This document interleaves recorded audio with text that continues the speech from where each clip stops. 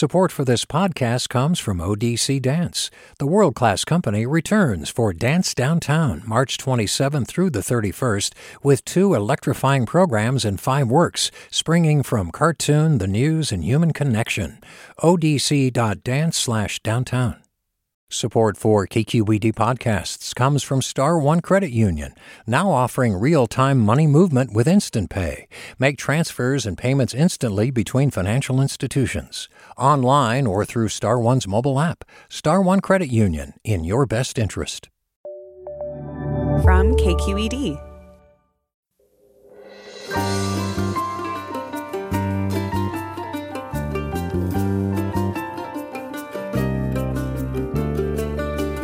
From KQED in San Francisco, I'm Mina Kim. We're all weird about money, writes Paco de Leon in her new book, Finance for the People. And getting a grip on our finances, she says, often means understanding the personal experiences, even traumas that have led us to internalize certain beliefs about money. And it means learning how to deal with our unequal capitalist system. It's a tall order, but can be done, says De Leon, who runs a firm that helps creative people manage their finances. She joins us to talk about all things money and to hear from you what's affected your ability to get the money you deserve. Join us.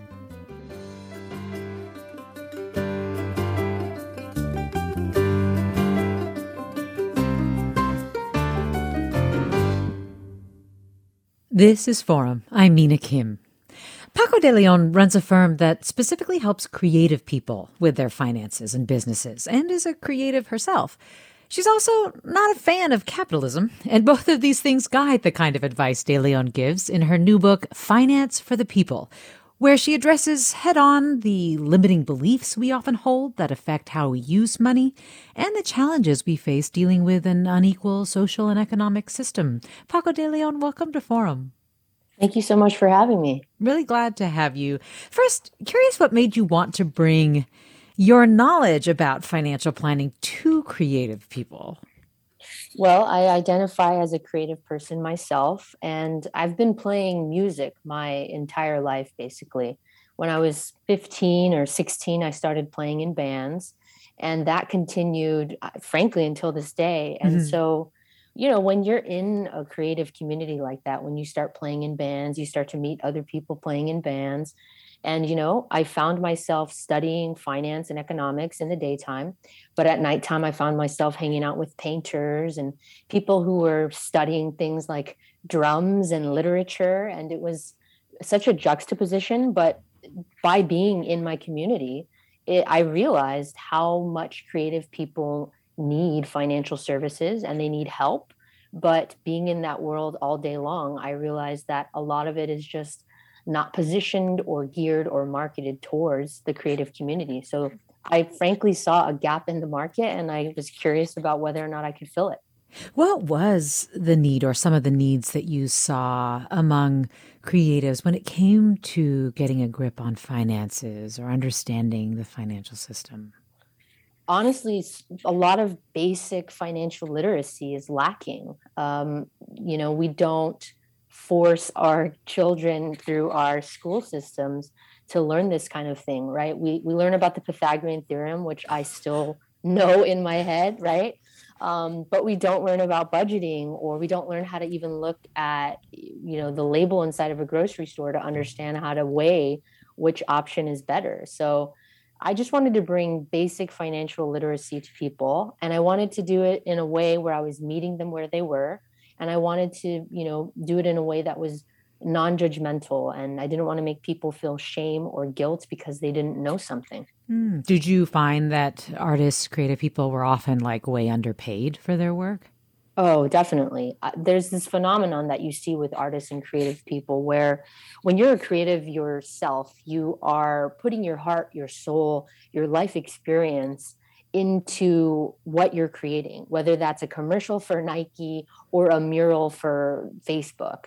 And what I saw was a lot of creative people are challenged when they bring their art into the world of commerce, because you're literally asking companies and organizations to pay you for who you are and how you think about the world and what you're feeling. And that, you know, that's challenging for people.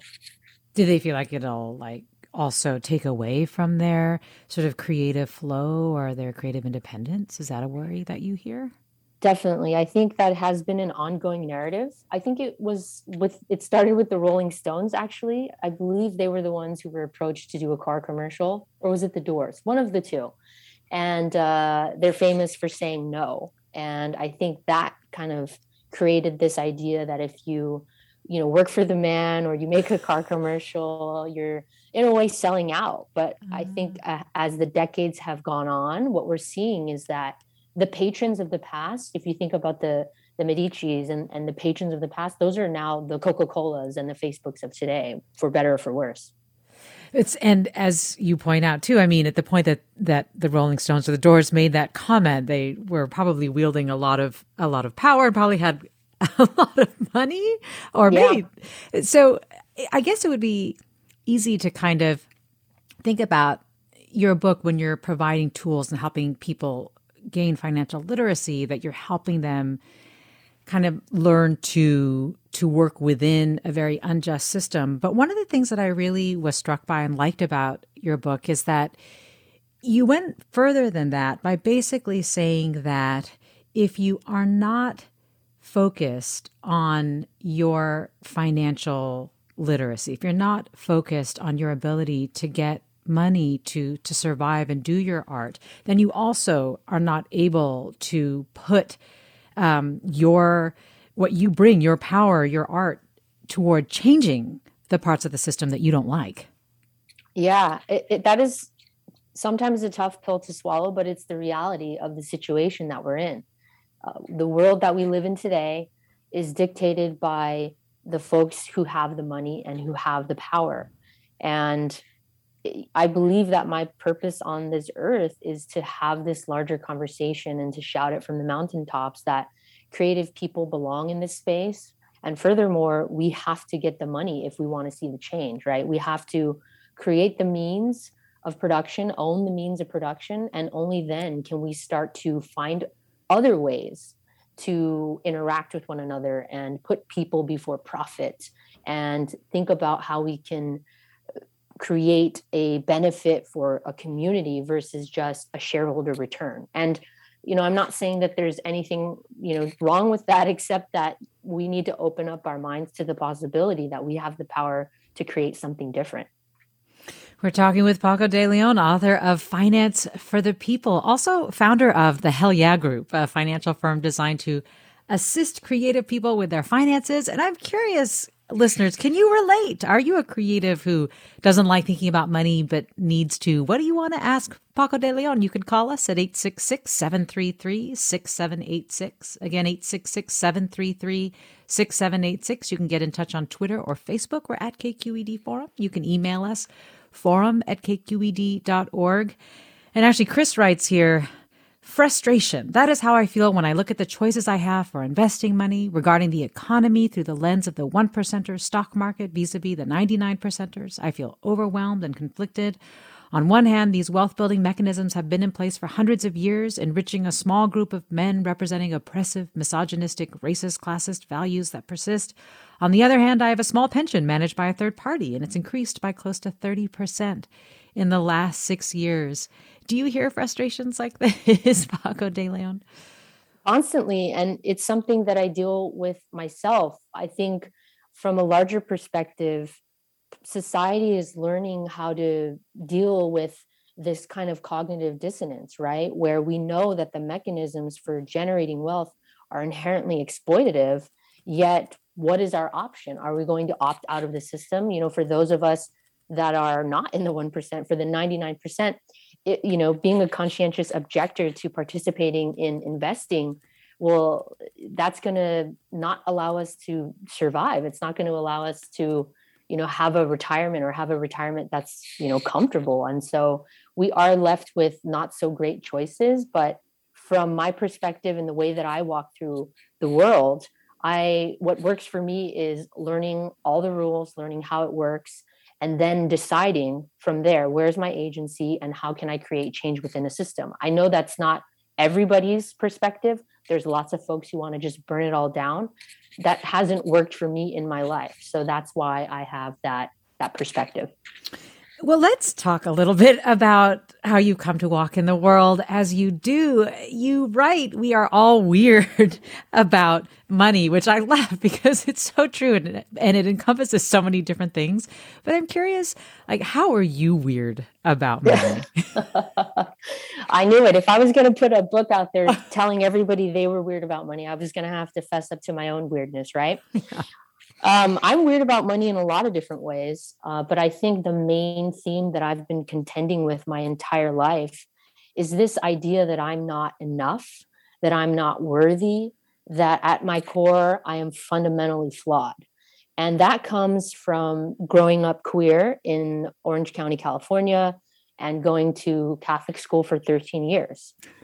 Granted, Catholic school was both a blessing, but it was also a problem, right? It's a privilege, but it was rough because the messaging there from the church all day, every day is that who you are, how you were made, what you are being a queer woman, you are fundamentally flawed. And as I grew up, I moved to Los Angeles, I found people that accepted me, but I never dealt with that wound, that pain.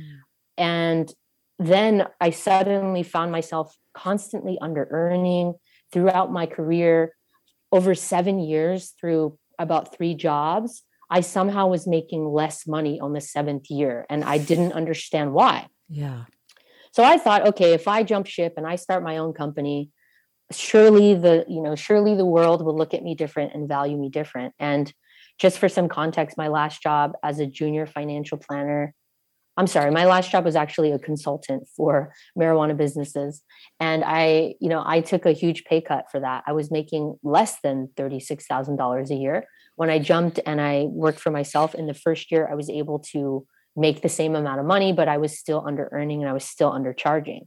And that was the moment when I realized, hey, I have a finance degree. I have an economics minor. I have all this experience. Now I'm working for myself. What's going on? Why am I still not earning enough? And I slowly just, we're all like an onion with many, many layers. I slowly started to peel those layers away. And what I realized was that I have this narrative that I am not enough, I am not worthy. And that translates to how I interact with money. I have had bad boundaries when it came to clients. I was willing to compromise a lot more than I should have. And I was just not valuing myself. And, that took a lot of work. And it's still a wound that, I'm still working on healing, frankly. You say it took a lot of work. And right after the break, actually, since we are coming up on one, I'd love to hear what that work entailed and how you figured that out. But in the meantime, I also then want to add a question to our listeners, which is, what has affected your ability, you think, to get the money that you deserve? Again, the number to join the conversation is 866-733-6786, 866-733-6786. You can get in touch on Twitter or Facebook. We're at KQED Forum. You can email us, forum@kqed.org. We're talking with Paco de Leon. Her new book is Finance for the People, Getting a Grip on Your Finances. More of Forum after the break. Stay with us. I'm Mina Kim.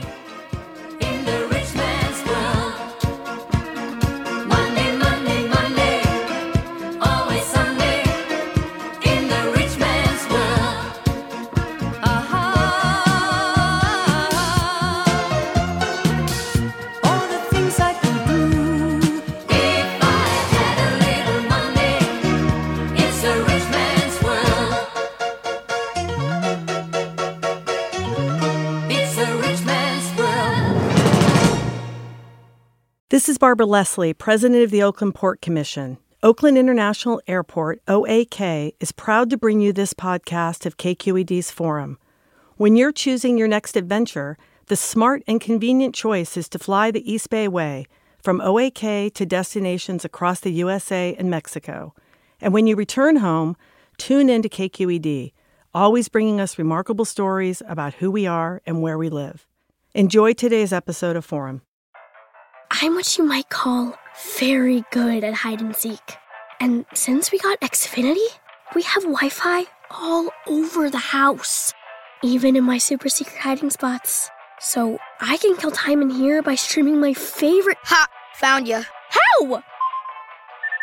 You left Find My tablet on. Get wall-to-wall Wi-Fi on the Xfinity 10G network. Restrictions apply. Not available in all areas. Actual speeds vary. Welcome back to Forum. I'm Mina Kim. We're talking about getting a grip on our finances with Paco de Leon, founder of the Hell Yeah Group, which is a financial firm designed to assist creatives with their finances. And Paco has a new book called Finance for the People. And you can join the conversation. 866-733-6786 is the number. Post your thoughts or questions on Twitter, Facebook, or Instagram. Email us forum@kqed.org.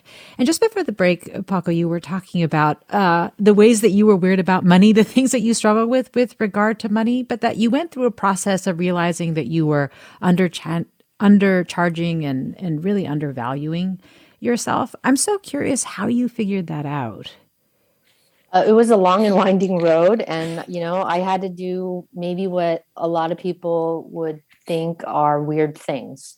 So the first weird thing that I started to do was I would just put down a cushion and I would plop down on that cushion and I would sit quietly and I would try to meditate. And for me, meditation, the gift that it gave me was that it allowed me to look at my thoughts without holding on to them, without clutching onto them and believing them. So this thought I have of you're not enough, you're not worthy, you're not deserving, you're fundamentally flawed. I could think it, but I could look at it like a cloud passing through the sky. I no longer had to latch onto it. So that was the first step. The next thing I did was I did some talk therapy, which was really helpful because for me, what was going on was I was afraid to feel my feelings.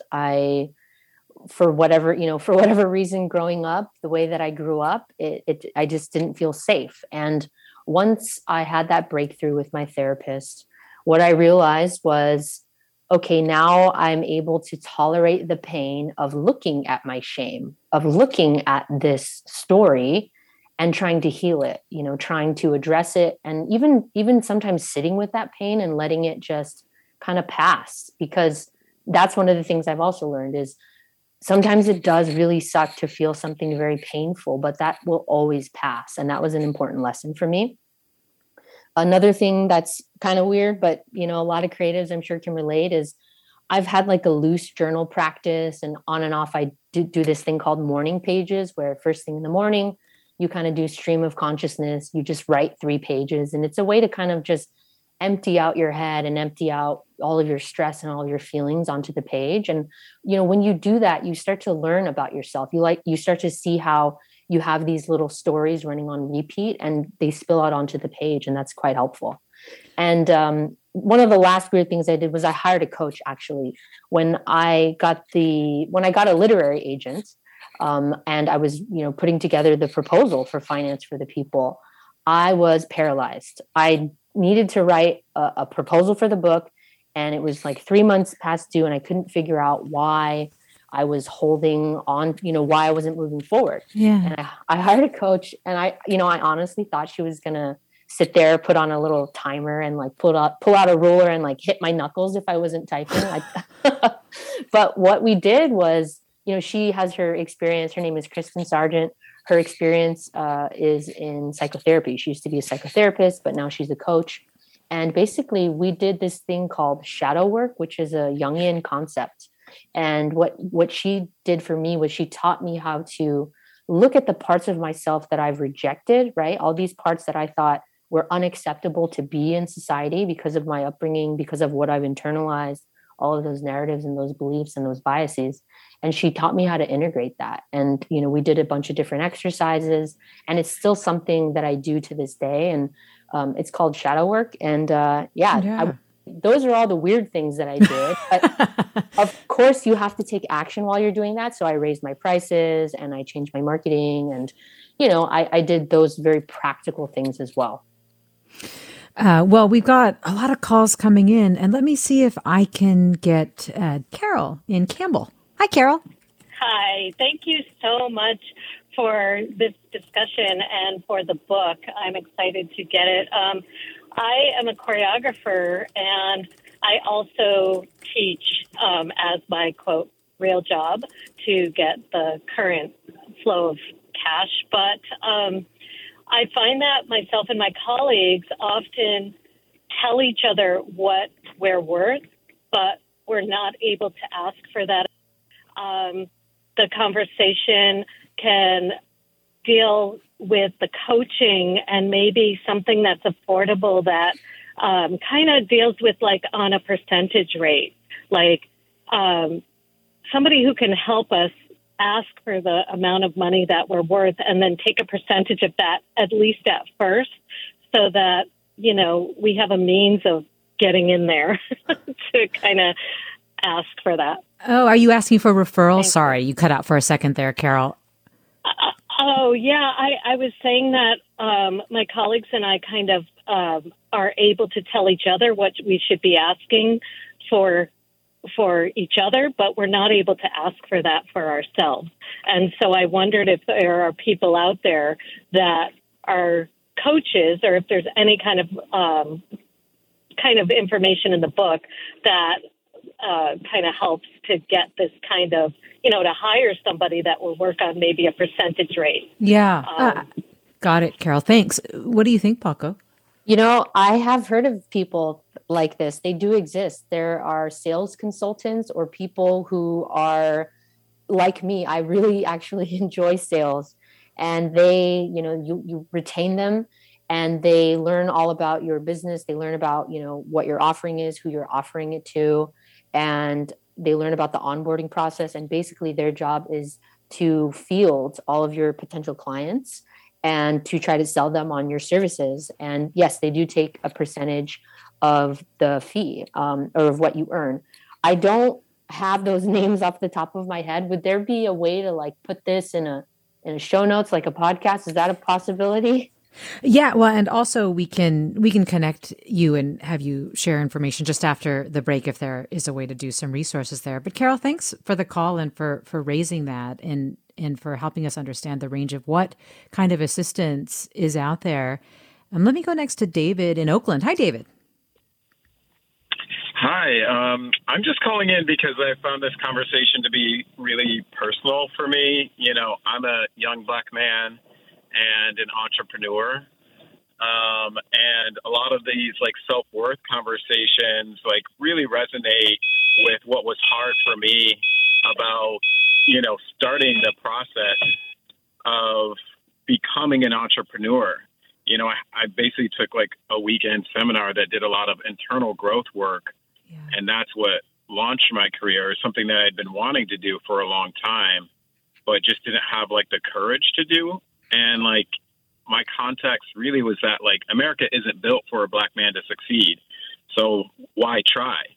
You know, and while that context may be correct, you know, the conclusion was, you know, holding myself back, you know, the why try part. So, you know, I just wanted to share that my own personal journey has been one really of like a lot of internal growth, like you were talking about, but also like taking a lot of like small concrete steps to kind of prove to myself that I can have the things that I want, that I can, you know, participate in these conversations that are racist and patriarchal, you know, in the way that works for me, kind of like you were talking about. So I guess my question was, what kind of like concrete steps, like financially, have you taken to build what you've built for yourself? David, I appreciate you being so candid and honest about your experience, David. In terms of concrete steps, I mean, I would say the smallest step that I've taken was I set up weekly finance time, and I will not stop shutting up about weekly finance time to everyone who will listen. And it's definitely one of the first things I mentioned in the book. And it's exactly what it sounds like. It's just dedicating 20 minutes to an hour every week where it's a standing meeting with yourself, that you keep it sacred, right? You make yourself unavailable and you show up for yourself. And you can start to do things really small. You can just wrangle all of your logins, right? Make sure you have all of your logins for all of your accounts. You can just start looking at your transactions. If you're an entrepreneur, weekly finance time is absolutely essential because you need to be looking at your business's vitals, and your business's vitals are seen through the eyes of the finances, right? And so, following up on invoices during weekly finance time, doing your bookkeeping during weekly finance time, learning, taking workshops, reading Finance for the People, you can do all of that during weekly finance time. And it's a very, very small step, but you're showing yourself that you are investing in your financial life and in your relationship with your finances. And from there, I believe what you focus on expands. So that's one thing. Yeah. I'm curious, what if you're not an entrepreneur? You're just at the stage where you're barely making enough to survive. You've got credit card debt, you've got student loan debt, or you've got other things happening for you, and you just feel like you're really lost in the whole system. Like, what would be one of the first things you do in this weekly finance time that you set aside?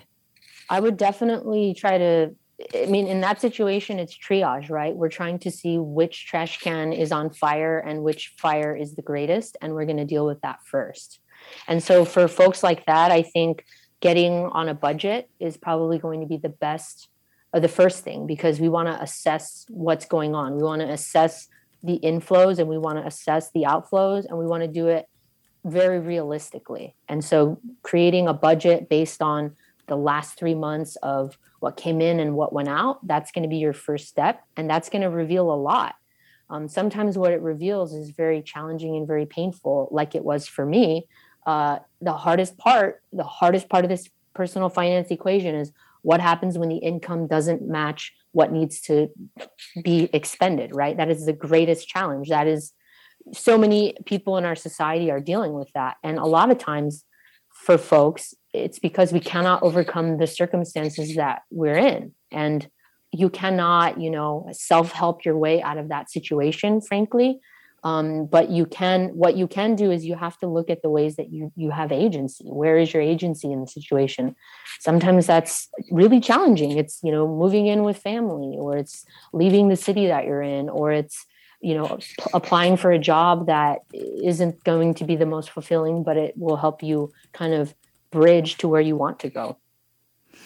Well, let me go next to caller Deborah in San Francisco. Hi, Deborah. Hi, thank you for taking my call. It sounds like such an important book, Paco de Leon. Thanks for writing it. I have a question, and it is, can you talk about the practice of businesses and other folks asking artists to do projects for free or for exposure? Thanks, Deborah. I think we got it. The doing projects for free, artists being asked to do projects for free, and how to address that. That's a great question. I like to look at projects through a few different lenses. Like, there are 3 ways that a project can be meaningful to an artist. The first one is it's going to pay you a bunch. The second one is it's going to kind of connect you into a community that is important. And the third one is so money, connection, and then portfolio. Or I know it sounds like I'm saying that you should do free work for exposure, but I'm definitely not. So let me back up here.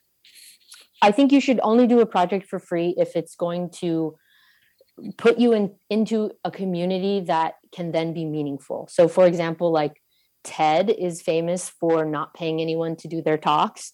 And Creative Mornings is also famous for not paying anyone to do any of their kind of speaking and talks. So if you can get into some kind of community like that, where you're making meaningful connection and you're getting your work out there in a meaningful way, I would definitely do that. For artists who are just starting out, sometimes you have to do portfolio work. And I know that sucks, but the thought process behind that is, when you're first starting out, you're kind of paying your dues in that sense. And once you have the portfolio to back it up, then, you can start saying no to some of these projects.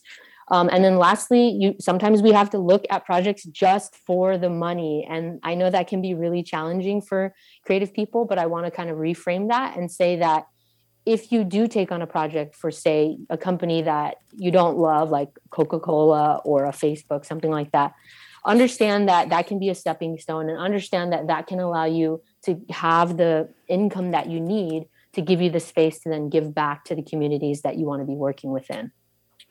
One of the things, though, that this really gets at, I think, is an area that is also really hard for people that you touched on earlier, which is figuring out how to to declare your worth, what you deserve, how to price appropriately so that you're not undercharging. What are some of the ways to think about this conceptually, if not, some of the steps that are more concrete in terms of trying to figure that out? Certainly. I think looking to the market to understand what the market is doing is a nice baseline, right? So you can see what other people are charging. And so that you don't underbid yourself, because when you underbid yourself, you're negotiating against yourself right from the beginning. So knowing kind of what the baseline is for the market is really important. I do want to give a recommendation that is sometimes very unpopular, but I think most artists could stand to raise their rates right now today by 30%. And the thought process behind that is one of the things a lot of folks who are self-employed and creative kind of don't take into account when they jump ship is that once you start working for yourself, you are going to assume a lot more expenses than you had as an employee. So you're paying self-employment taxes on your income. You're paying for any insurance that you need. You're paying for your attorney. You're paying for your accounting, your bookkeeping team. You're paying for, your email on your website, all these extra things. And raising your rates is a way to account for those additional expenses, or at least, tacking on that additional 30% is definitely, helps with that. And lastly, approach pricing as an experiment. Understand that you have a thesis, right? You're going out there and you're like, or a hypothesis rather. Your hypothesis is, can I charge, $5,000 for a mural on the side of a building? Will companies pay for that?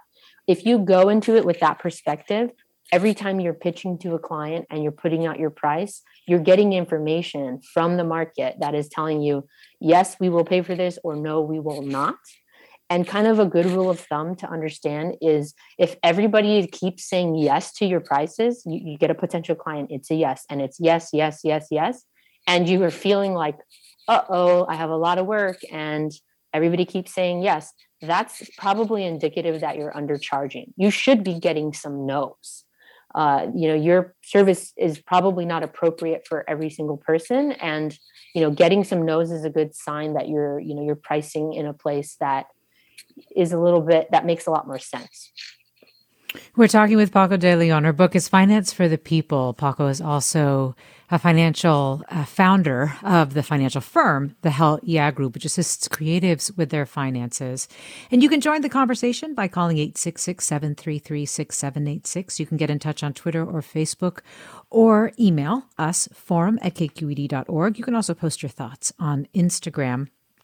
And this listener writes, the world tries to make it seem as if the jobs, bosses, employment system are the only way, as does my bosses, taking most of what I had rightly earned for themselves and their owners. Mark writes, I just want to mention that most mutual funds are heavily invested in fossil fuels and other carbon-intensive industries. If one is invested in mutual funds and they don't know the companies those funds have invested in, they are most likely part of the problem and not the solution. Our listeners are raising a couple things that we will touch on more after the break. You're listening to Forum.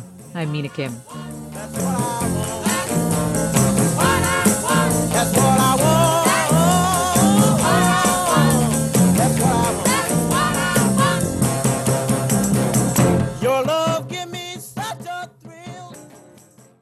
This is Barbara Leslie, President of the Oakland Port Commission. Oakland International Airport, OAK, is proud to bring you this podcast of KQED's Forum.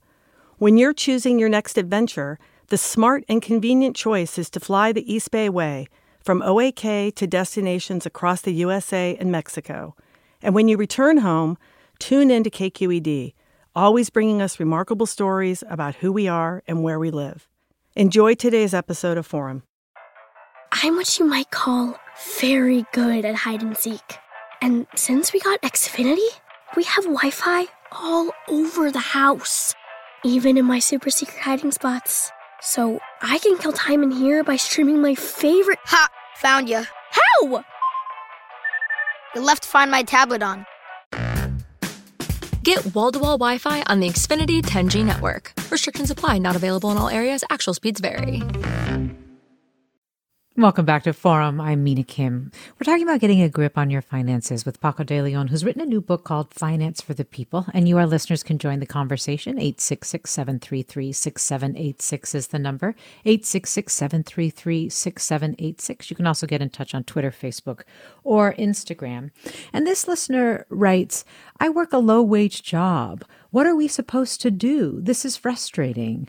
I feel like what your guest is saying is unrealistic for people who are just scraping by, right? And you talked about this a little bit in terms of how to do weekly time. But if you're dealing with, really inconsistent income, unpredictability, things like that, Paco, I am curious, like how do we prioritize? How do we take the first steps to just try to get to some degree of stability? So I will say that I did not think that I would be living in a time where I would see that workers have more power. When I wrote the chapter about earning more income, I didn't think this book would be coming out during what we're calling the Great Resignation. And I will say that if you are a low-wage worker and you are struggling to get by, there is a moment that we're having where corporations and companies are starting to realize that if you organize, you will have much more power than you realize. And I can't speak to how to organize. I can't speak to what you need to do. I can only see the writings on the wall and understand that finally we're reaching a time where the productivity gap between, how productive workers are and how much they've earned, we've just reached a breaking point. The pandemic has accelerated, I think, what would have happened anyways. So I encourage you to do your research and to understand how to organize, because if we want to make real change, especially for low-wage workers, I think that's really where it starts. It has to come from there. We can't, like I said, when it comes to folks who cannot overpower their circumstances in those regards, we have to do everything we can to change the circumstances. Are you saying, though, that also there are more options for low-wage workers at this point where they might be able to leverage their willingness to work for higher wages? Yes, I think that we're starting to see wages go up. I think corporations are starting to realize that they can't just offer, folks crappy pay and nothing and expect them to show up and be abused by people who are, wanting their burger and fries. Things are definitely starting to change. And I think if workers can understand that, they have power to push on that, it's definitely possible, one. And two, definitely I think we've all gone to a place anywhere where they're short-staffed, companies are hurting. And I do think that workers have the opportunity to leverage that. Let me go to caller Carl in Santa Rosa. Hi, Carl. Hello. Thanks for waiting, Carl. What's on? Yeah. I was asked to try and keep it really brief. So I'll just I'm 67. 8 months ago, I had a brain seizure, which discovered I have 3 brain tumors, and treatment and all that stuff. And why I share that is that for my wife and me, all of a sudden it brought into really super clear focus how important this conversation, this book is. We sort of went through our work life. We're not, my wife is a very creative person, but, our day jobs were, she's a therapist. She worked for hospice for a long, long time, grief and bereavement counselor. I worked for the Methodist Church as a pastor. I worked for transportation authority. So we had all these different funds in different places and everything. And we thought, oh yeah, one day we'll be retired. And all of a sudden, all that stuff just comes into super clear focus. And so I guess what I say is thank you so much for offering this. And I hope everybody listening to you just really gets, especially when you're younger, how all of a sudden you hit this wall and all this stuff is just critically important. Carl, thank you for saying that. And I'm sorry to hear about what you're going through, but I'm also quite inspired by just the tone that you have and the attitude that you have around this. Paco de Leon, I don't know if you have a response for Carl as well. But. Yeah, Carl, I appreciate you sharing. And, the hard part about my job is that I have to find the middle ground between recognizing the reality of the situation, that we live in an unequal society, but also trying to inspire people to realize that you have to find your agency. The government, nobody is going to come and save us, unfortunately. And even if we have something like universal basic income and student loans get canceled, we're still going to have to be responsible for ourselves. We're still going to have to be responsible for managing and budgeting that basic income. So I'm not here to say the system is great, let's keep marching forward. I'm here to say the system is crappy, but I'm saying let's find our agency. And I think Carl was a lot more, I'm a little bit worked up about it, but I appreciate you, Carl. You got my back and bringing this up as well. Thanks, Carl. Well, Tressa writes, I'm an arts and culture consultant, author, and creative coach. Artists often want to just talk without understanding that my input on their work is my work. I have a PhD and 30 years of teaching and curatorial experience. How can we help the creatives we serve value our time, knowledge, experience? I think putting it into the context that will help them understand that you talking to them is the value that you're providing. Depending on the types of creatives that you work with, let's just take a music producer, for example. A music producer has to spend time listening to music. They have to spend time going out to watch live music. They have to spend time, making connections in the music industry. And at the end of the day, the fee that they charge is going to be reflective of all that work, all those connections, the years and years of knowledge and the years of refining their ear, right? And for you as a consultant, I think you should position your conversation in that way when you're letting your clients know, hey, when I'm talking to you, I know it seems like, well, one, it's easy for me and that this is the only value that you're getting, me saying these words. But what you're really getting is you're getting all of the connections I've made over the years, all of the mistakes I've seen clients make, all of the things I've learned through my years of work. That's all being channeled into this conversation right now. And that's kind of how I think you can position your value. Colin writes, I'm looking for advice or resources for navigating the switch from being a creative in a work for hire capacity to having ownership in the final product. Colin, that's awesome. I think ownership in the final product is amazing because that is how you're going to generate wealth. Wealth is ownership at the end of the day. And you're either going to generate a royalty or have a part of an asset. And that's hugely important. I think the first thing you can look at is making sure that you have an accountant that works with small business owners, because your taxes might look differently. You might start getting a shareholder. You might have to file a shareholder return, or you might be making a profit off of, the end product.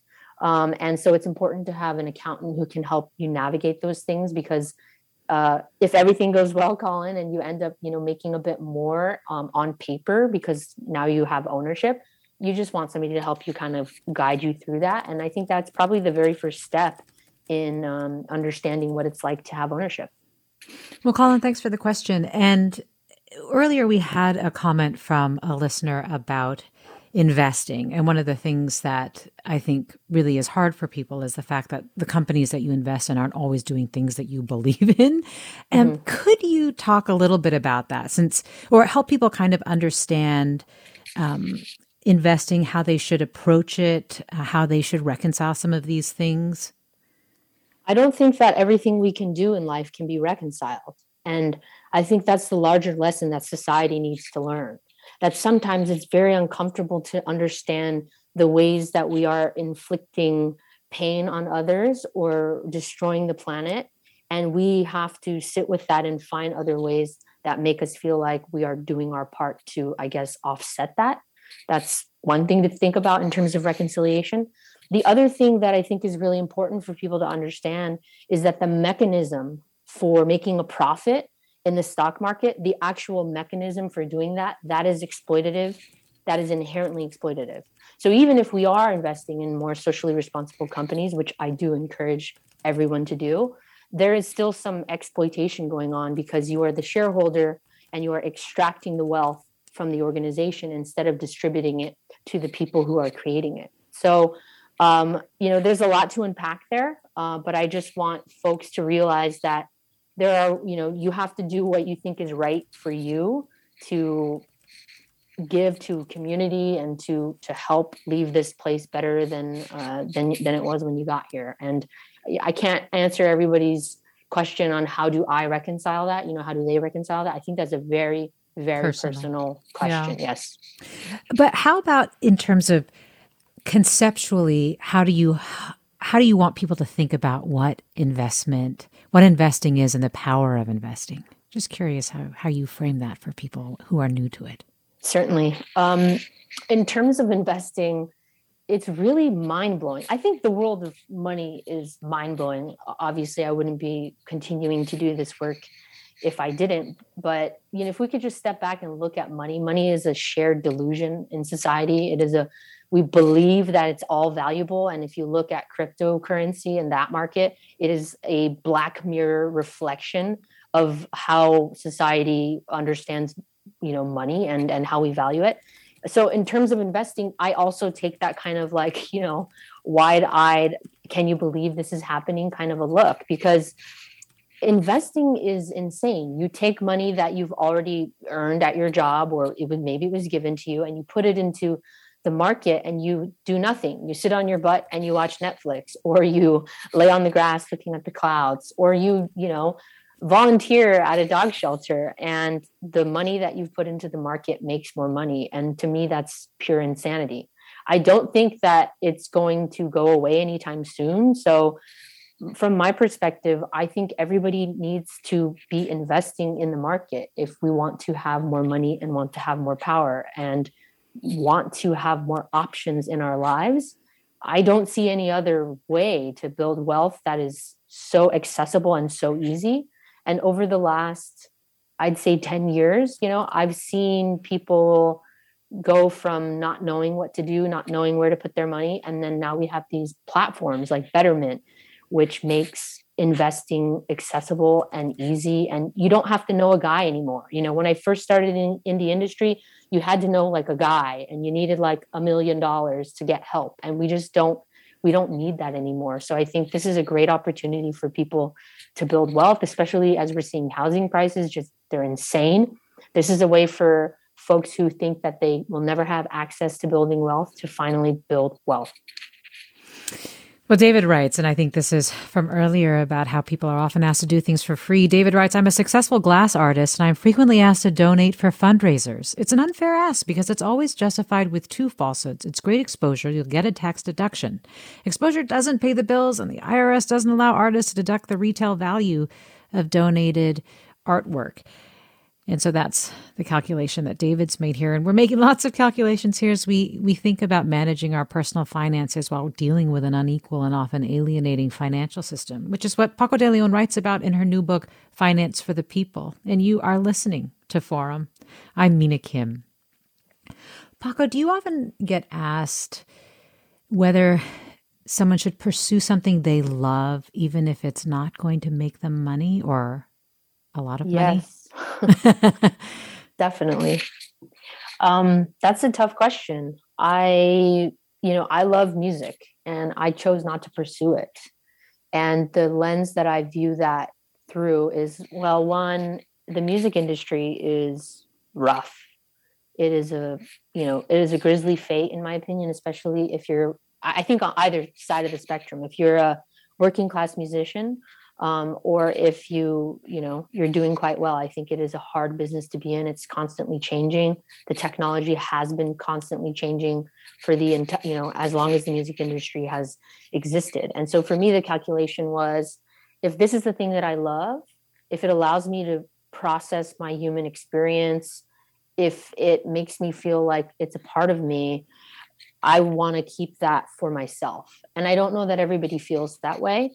But at the end of the day, even if you love something, like I love what I do now. I love being able to sit here and pontificate about what I think about money and how I can help people. And I feel like my work is meaningful. I feel like I'm able to help people change their perspective and then change their lives. And I feel like I'm contributing in a meaningful way. But even if we, this is going to maybe sound cynical, even if we choose to do what we love, some days it just feels like a job. Some days it's tough, and some days we're run down, and some days it's hard. And so I think that the calculus is, again, a very personal equation for everybody to kind of weigh. Is it worth, turning your passion, the thing you love, into commerce? Do you want to have that negotiation?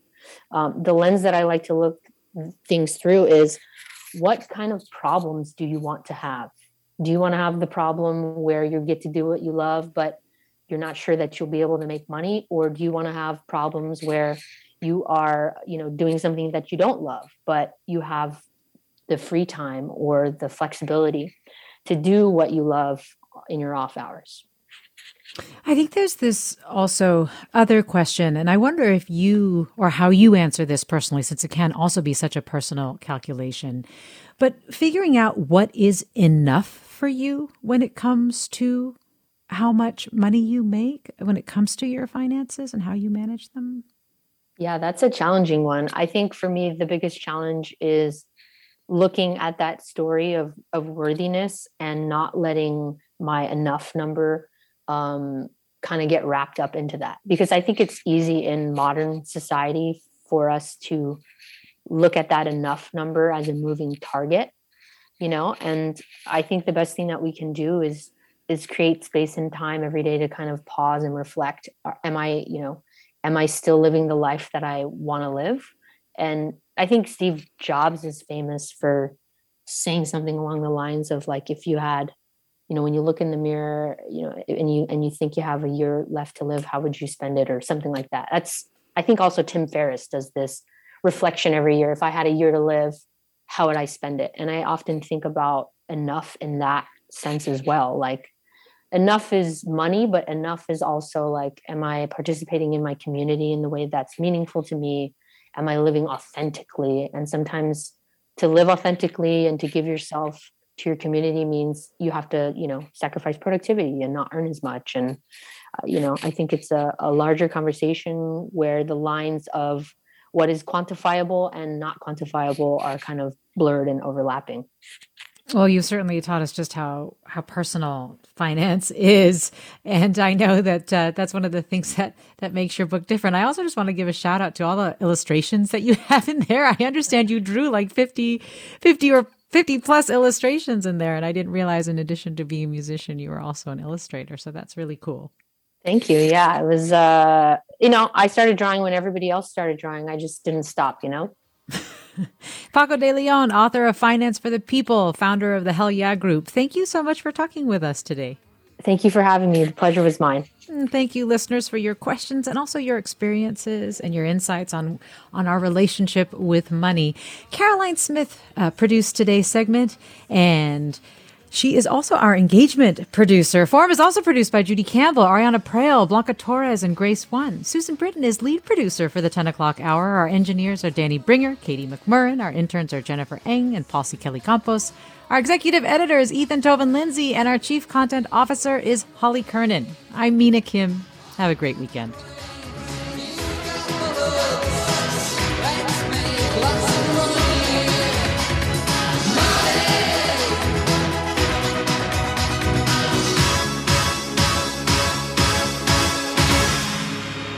Funds for the production of Forum are provided by the members of KQED Public Radio, the Germanicos Foundation, the Generosity Foundation, and the Heising Simons Foundation.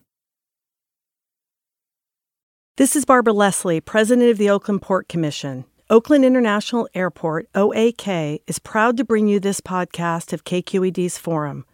When you're choosing your next adventure, the smart and convenient choice is to fly the East Bay Way, from OAK to destinations across the USA and Mexico. And when you return home, tune in to KQED, always bringing us remarkable stories about who we are and where we live. Enjoy today's episode of Forum. I'm what you might call very good at hide and seek. And since we got Xfinity, we have Wi-Fi all over the house, even in my super secret hiding spots. So I can kill time in here by streaming my favorite Found you. How? You left Find My tablet on. Get wall-to-wall Wi-Fi on the Xfinity 10G network. Restrictions apply. Not available in all areas. Actual speeds vary. Hey, I'm Brian Stelter, and I hope you'll join me on Inside the Hive from Vanity Fair. Every Thursday, I'm getting the inside take from the best reporters in the country on what figures like Elon Musk, Donald Trump, Kevin McCarthy, and Marjorie Taylor Greene are doing. I think she wants to make things happen. She wants to get legislation passed. She made clear to me that she wants to have a president who upholds Christian values. She embraces the term Christian nationalist. That's Inside the Hive from Vanity Fair, available wherever you get your podcasts.